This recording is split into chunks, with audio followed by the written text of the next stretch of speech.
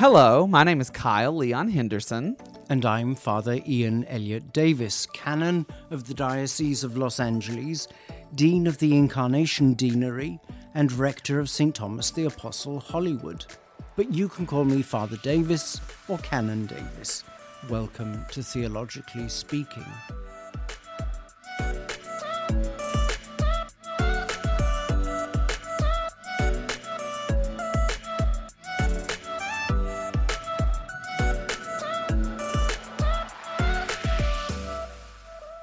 Hi, everybody. I'm Kyle Leon Henderson, and I'm here again with Father Ian Elliott Davis. Hello. Hello. Good to see you again. Great to see you.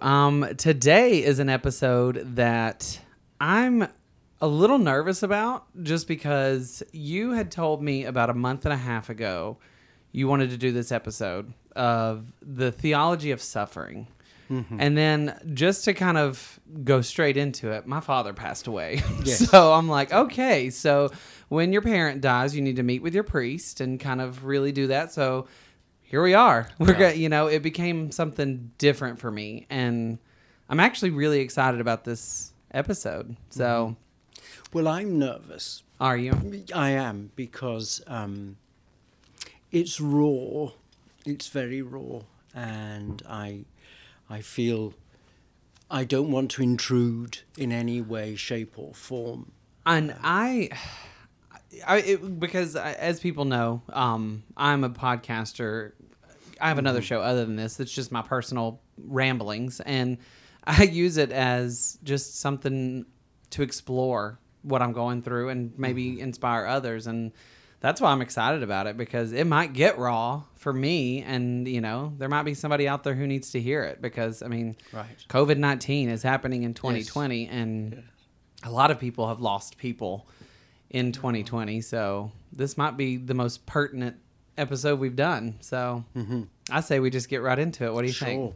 Sure. So what do you mean when you say the theology of suffering? Suffering at root is about the human condition. It's about facing up to the reality of who and what we are, our finite nature. We are not infinite, however much we may want to be infinite. We are limited, and we come up hard against questions in life. Grief and bereavement being those that are most to the fore in my mind as we talk today. And that was something I wanted to circle back with, because I don't want this to be the theology of grief and the theology of bereavement. Right. It just happens to be that I am going through the suffering of grief right now. So I'm able to speak on a first-person perspective of suffering. But when you say suffering, what are other ways that people may be suffering that they can lean into their theology with that?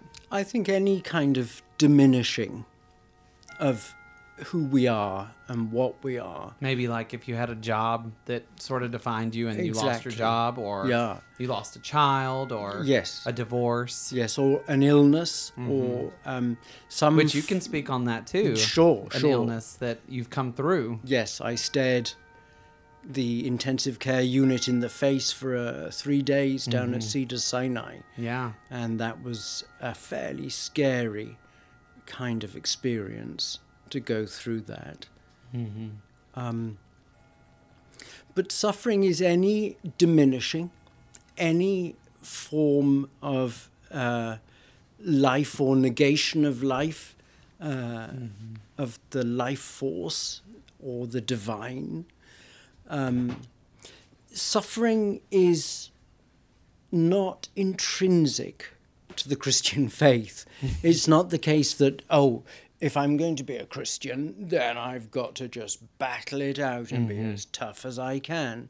But suffering is something that's a lot more subtle, a lot more to do with maturity and growing and growth, as well as diminishing. So as certain areas and aspects of our life, for me I had cancer. It was realizing that this was possibly going to be the end of the line for me. And the first kind of consequence of that was I was thinking, I'm letting my parents down. How stupid could one be than to die on one's parents? And I had a brother who died 6 years ago. So my parents have already been through that grief and that suffering. And so there was an added weight when I became ill. I didn't want them to be left, is the bottom line. I've always had issues with separation anxiety and being left and being alone, and the idea of me leaving my parents and them being on their own filled me with horror. That was something I went through a little bit. I mean, it's not the same, Right. Going back to Alabama and leaving my family after my father's funeral and coming back here to live my life in LA, that sadness of just like, will everybody be okay without me there? But something that tickled me this morning, I was thinking about it as I was getting ready. I was so angry that I had grown so much in the last month because this suffering, you're like, it's got to be like the grief and the sadness and the depression that came with my father passing. So much has happened that made me grow as a person and made me stronger and made my faith deeper. And I was like, good Lord. I was like, of course this would all have a point, wouldn't it? Because, I'm you know what I mean? glad It's like, I guess that's such a weird way of looking at it, but I'm like, I guess, God, you're teaching me something. You got to make me sad as I could be to teach me all I know, but... Well, I'm glad you were angry about that, because if you were content with that, I'd be I would then be angry with you, actually, because I don't believe that suffering is a God inspired movement to teach us how to be better. Yeah. The reducing human beings to being laboratory animals in a way fills me with horror as well. The idea that we are nothing but rats in a kind of one of those complicated, if you push one pedal you get rat poison, if you push the other pedal you get water Just or whatever. Trying to find the cheese here. Right, trying to find cheese. Yes. Well, did you grow? Did you find that you were a priest when you got cancer? Right. It was last year. Right, yeah. So you had a deep grasp on the theology and the spirituality and everything. Were you put in a place where you learned more about yourself through that? Yes, I did learn more about myself, and I learned how limited I could be and how ultimately so many of the things that I'd thought were important before were actually unimportant and of passing value. Yeah. And the reality of life is that family, they're there. Blood is thicker than water.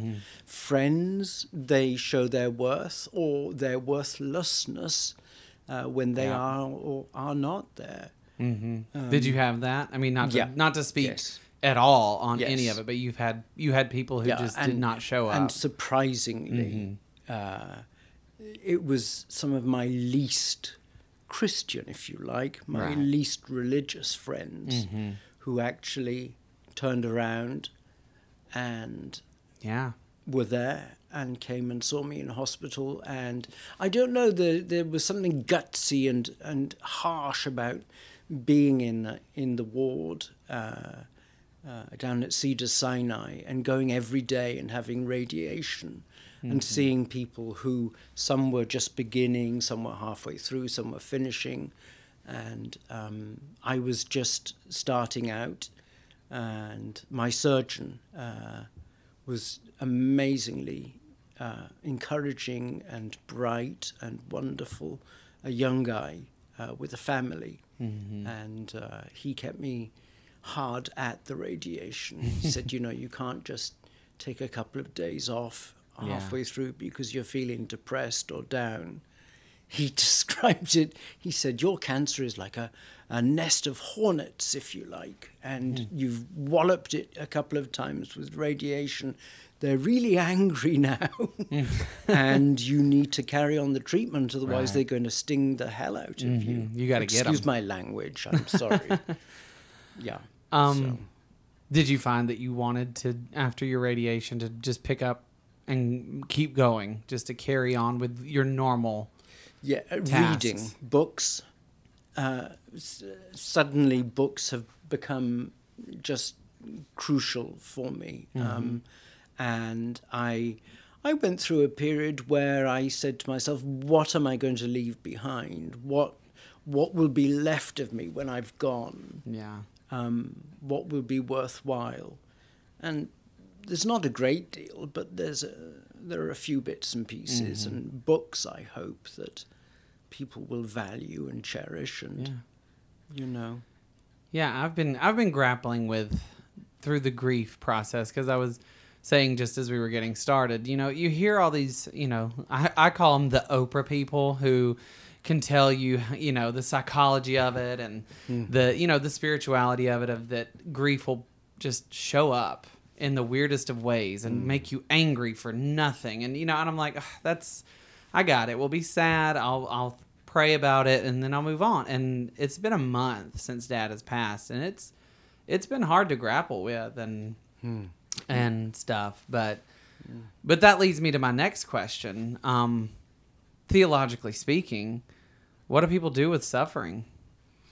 What do they do when you're traveling the path of Christianity? You do your prayers and you do your thing, but then you hit that brick wall of suffering. I think that's it. You persist. You stick at it.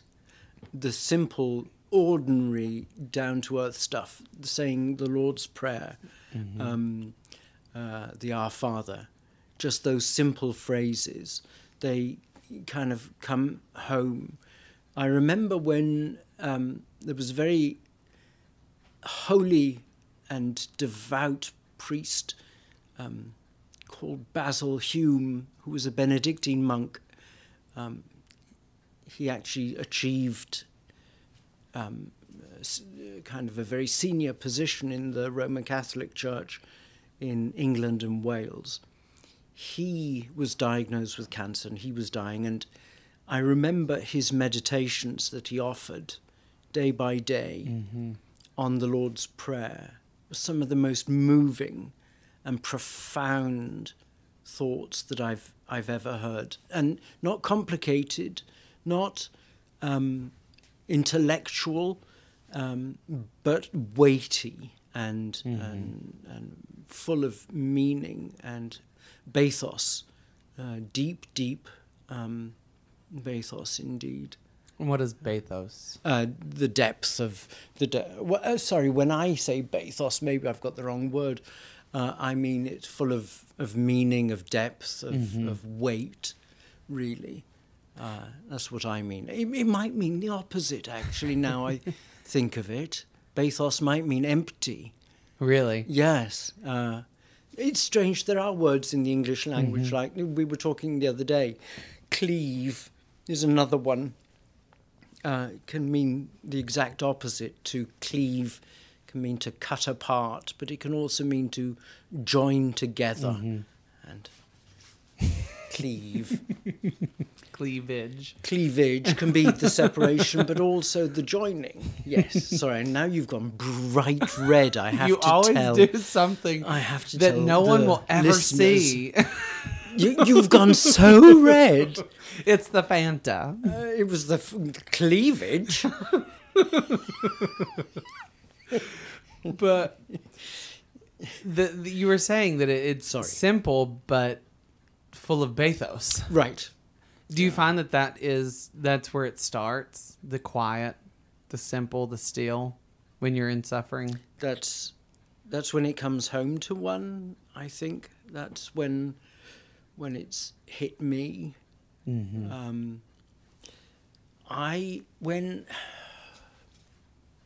When my brother died, I said to myself, "Oh, you're a priest. You can take this. You're big enough to cope with this," and I was okay for about 2 minutes with that reassurance, and then I realized the impact of my brother's death on my parents, and that's when it walloped me like the brick wall. Yeah.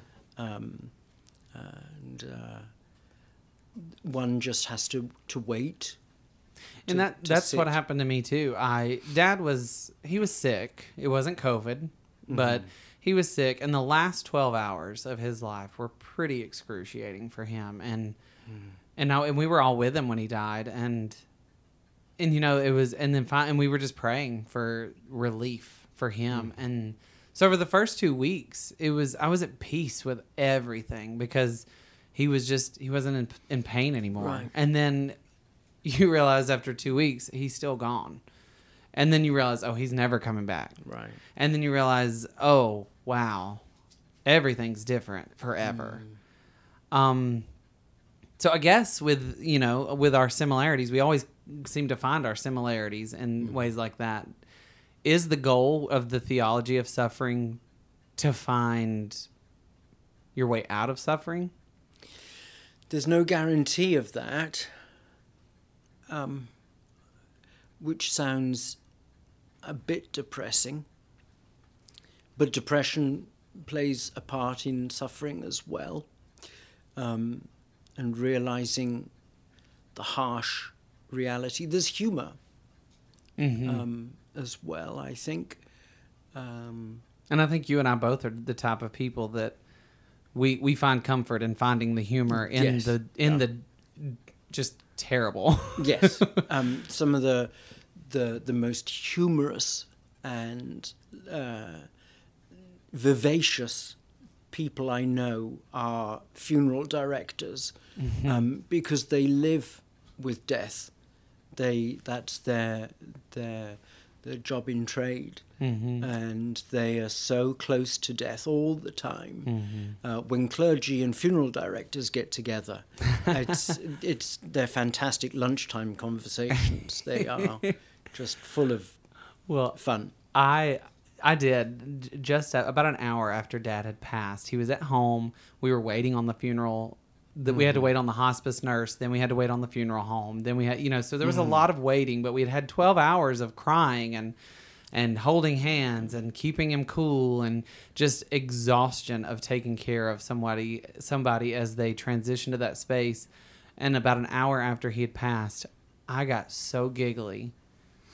And I could not help it. And everybody was so uncomfortable with me. And my aunt would say something, and I had to stifle the laugh. And then somebody else would say something. And, of course, everybody would kind of laugh with me.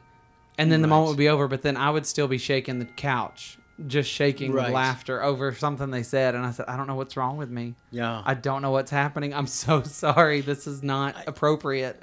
Because Dad is still laying here in the house waiting for someone to come pick him up.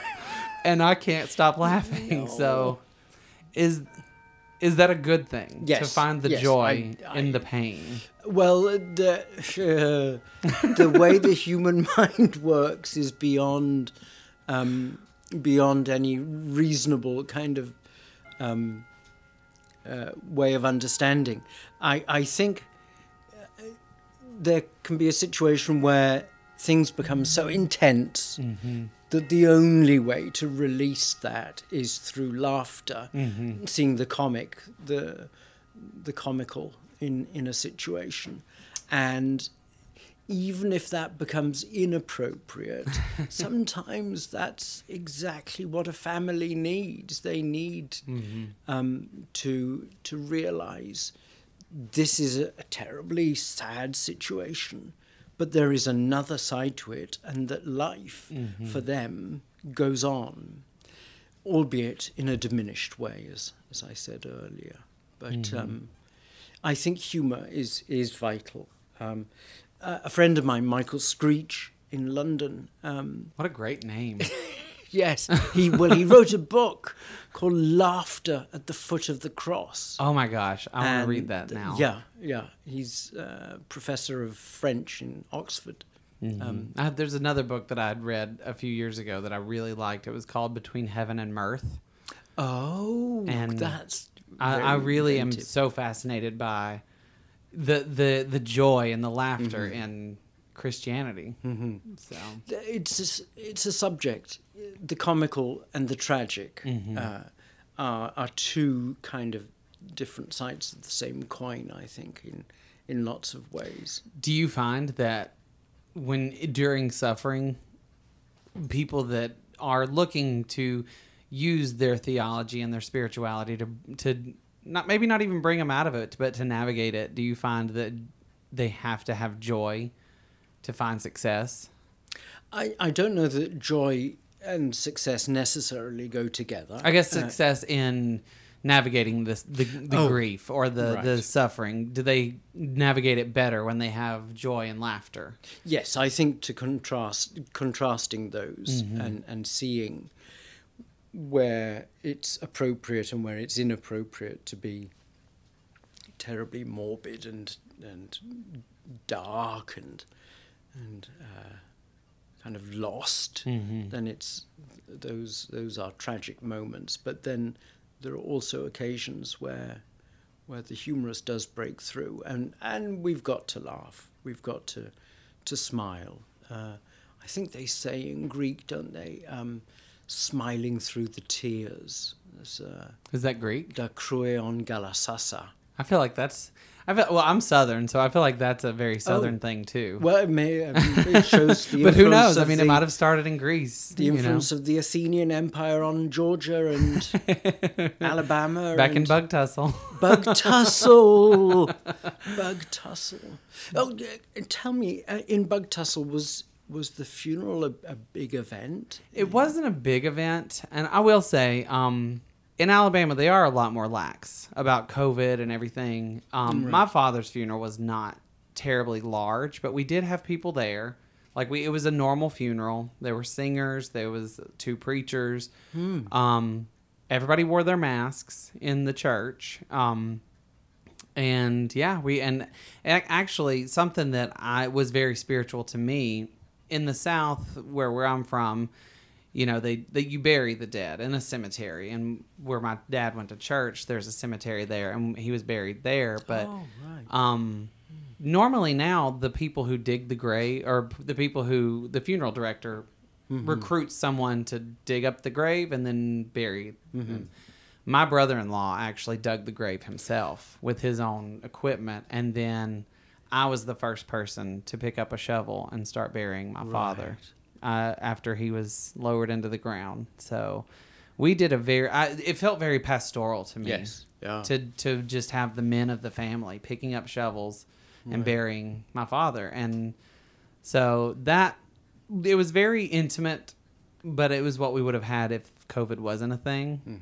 But Mom did call me the other day and she said, "I'm so glad." And I said, "What?" And she said, "No, there hasn't been a case of COVID for anybody who came to the funeral." Wow.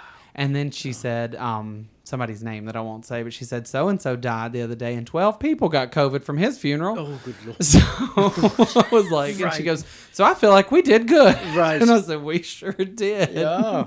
So it was hard, but I am grateful that I was able to have that. And I know that there were so many who wasn't. And I know that that's probably a big source of suffering for people, that they didn't get to have that final space as much as they did. But it was a small country church with mostly people who live around each other. So it was a bit of a risk, I think, for sure. But I'll be grateful. It sounds very much that it was a community event as well in some ways. Yeah.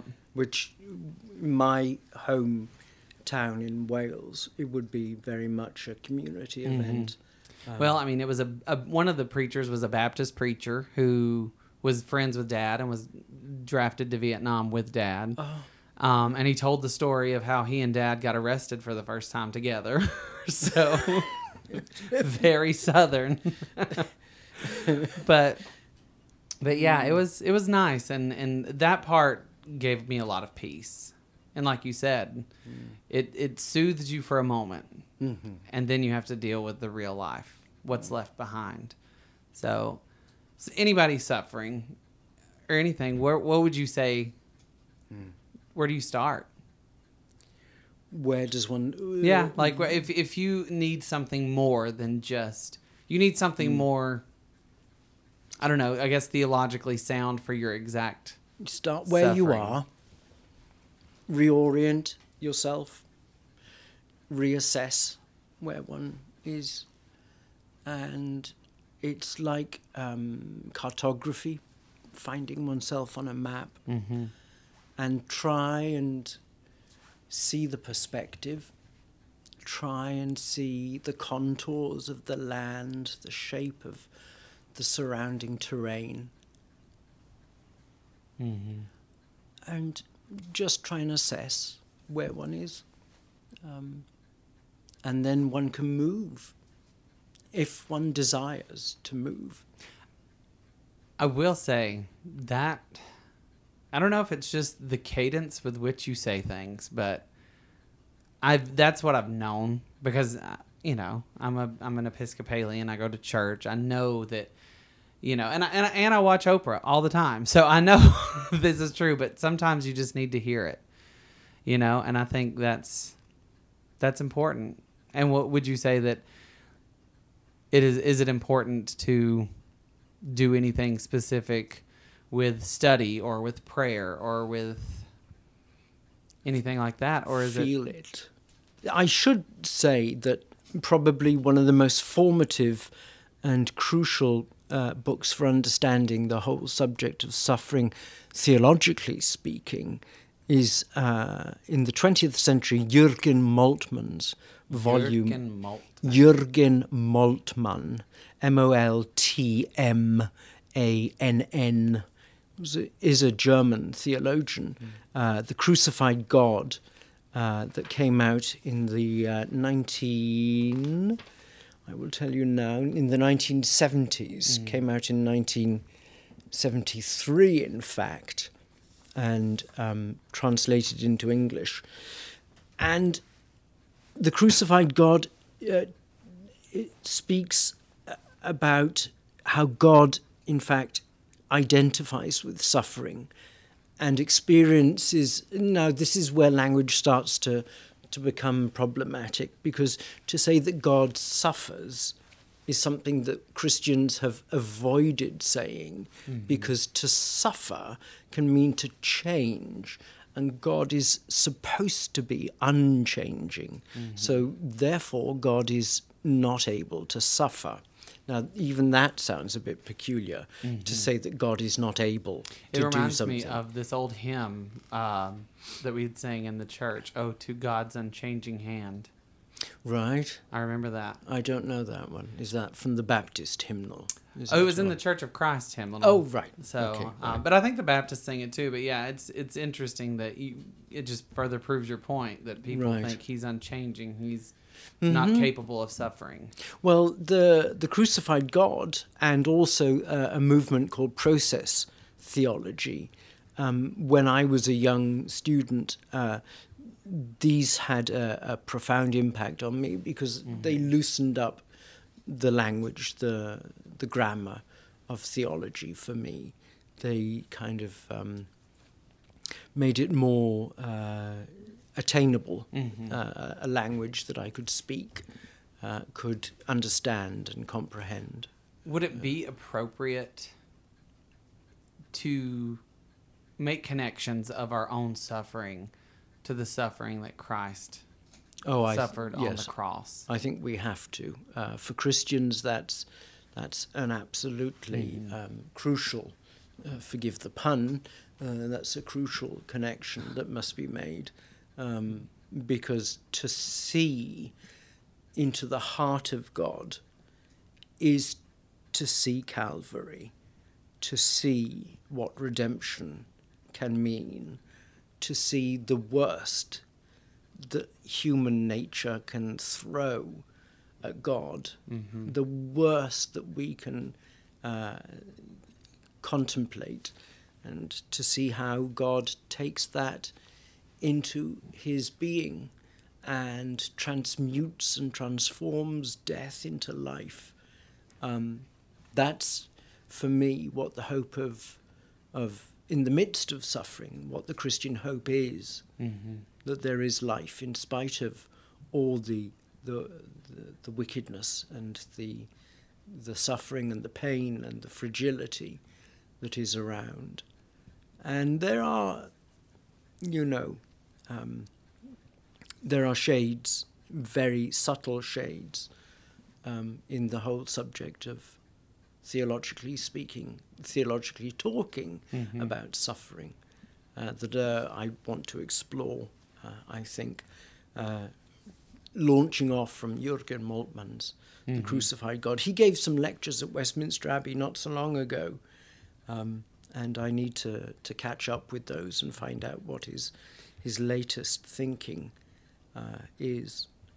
And he's still alive. He is. Yeah. That's fantastic. I mean, what you just said, it really resonates with me. It made me realize that theology and God is at the very core of my own suffering and grief. In a way that I did, I knew that I'm a Christian. I knew that I'm going through something, so I need to use my faith to get through it. But I didn't realize till this moment the grief is my faith. If that makes sense. And that's what you made me realize, that this is, you say you have principles, but then when you're out of the frying pan and into the fire, you kind of give up your principles and do what you got to do to get through it. This is the time to really put your money where your mouth is, put your heart where your soul is, and be a Christian to get yourself through the suffering. And not get yourself through it. Let God do it. And God will. God is more than capable of carrying us. And there's that awful poster, the footprints on the beach, which I can't stand. It makes me absolutely furious. the two sets of footprints, and then it's the one set of footprints, and the person gets angry and says, where were you when I was at my worst, when I was suffering? Look, there's only one set. And God says, I was carrying you. Those aren't your footprints, those are mine. And there is something very profound about that we are carried in the heart of God. For me, it's the Sacred Heart of Christ and the Immaculate Heart of Mary are what... that's the way my religious language comes out, I suppose, the way I would express it. But the depth echoes depth, and I think when one hears the depth of someone's experience, one intuitively knows, and God intuitively knows about our suffering as well. And it's, just to piggyback off that, it's so interesting the way that I have felt how God has shown up.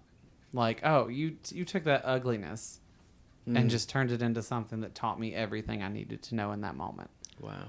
And it's like, wow. That's what I meant by this morning. I'm like, everything that I'm hating right now is something God's teaching me for. And it's, I'm growing like crazy. How old are you? 33. Because I think you're like 24 or something like that. It's because my partner's an esthetician. That's I got taut skin. Can he do anything for me? No. He is a magician. I'm 56 years of age. Well, you don't look a day over 55. Thank you very much. That's so kind. Yes. But I think that is, I feel like that is no better place than there to stop. Right. And just see how the people might think. But is there any kind of resources or just like the book, the Crucified God? The Crucified God. That's one. Is there anything else that anybody going through something should read? Talk to your priest if you're able to. What if we have listeners who don't have a priest?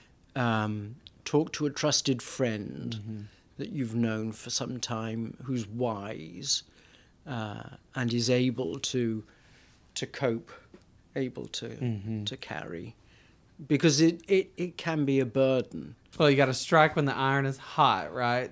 Well, I've got a poem. I was going to read a poem by you have George a poem? Herbert. I would love to hear it, if you don't mind that it might make me cry.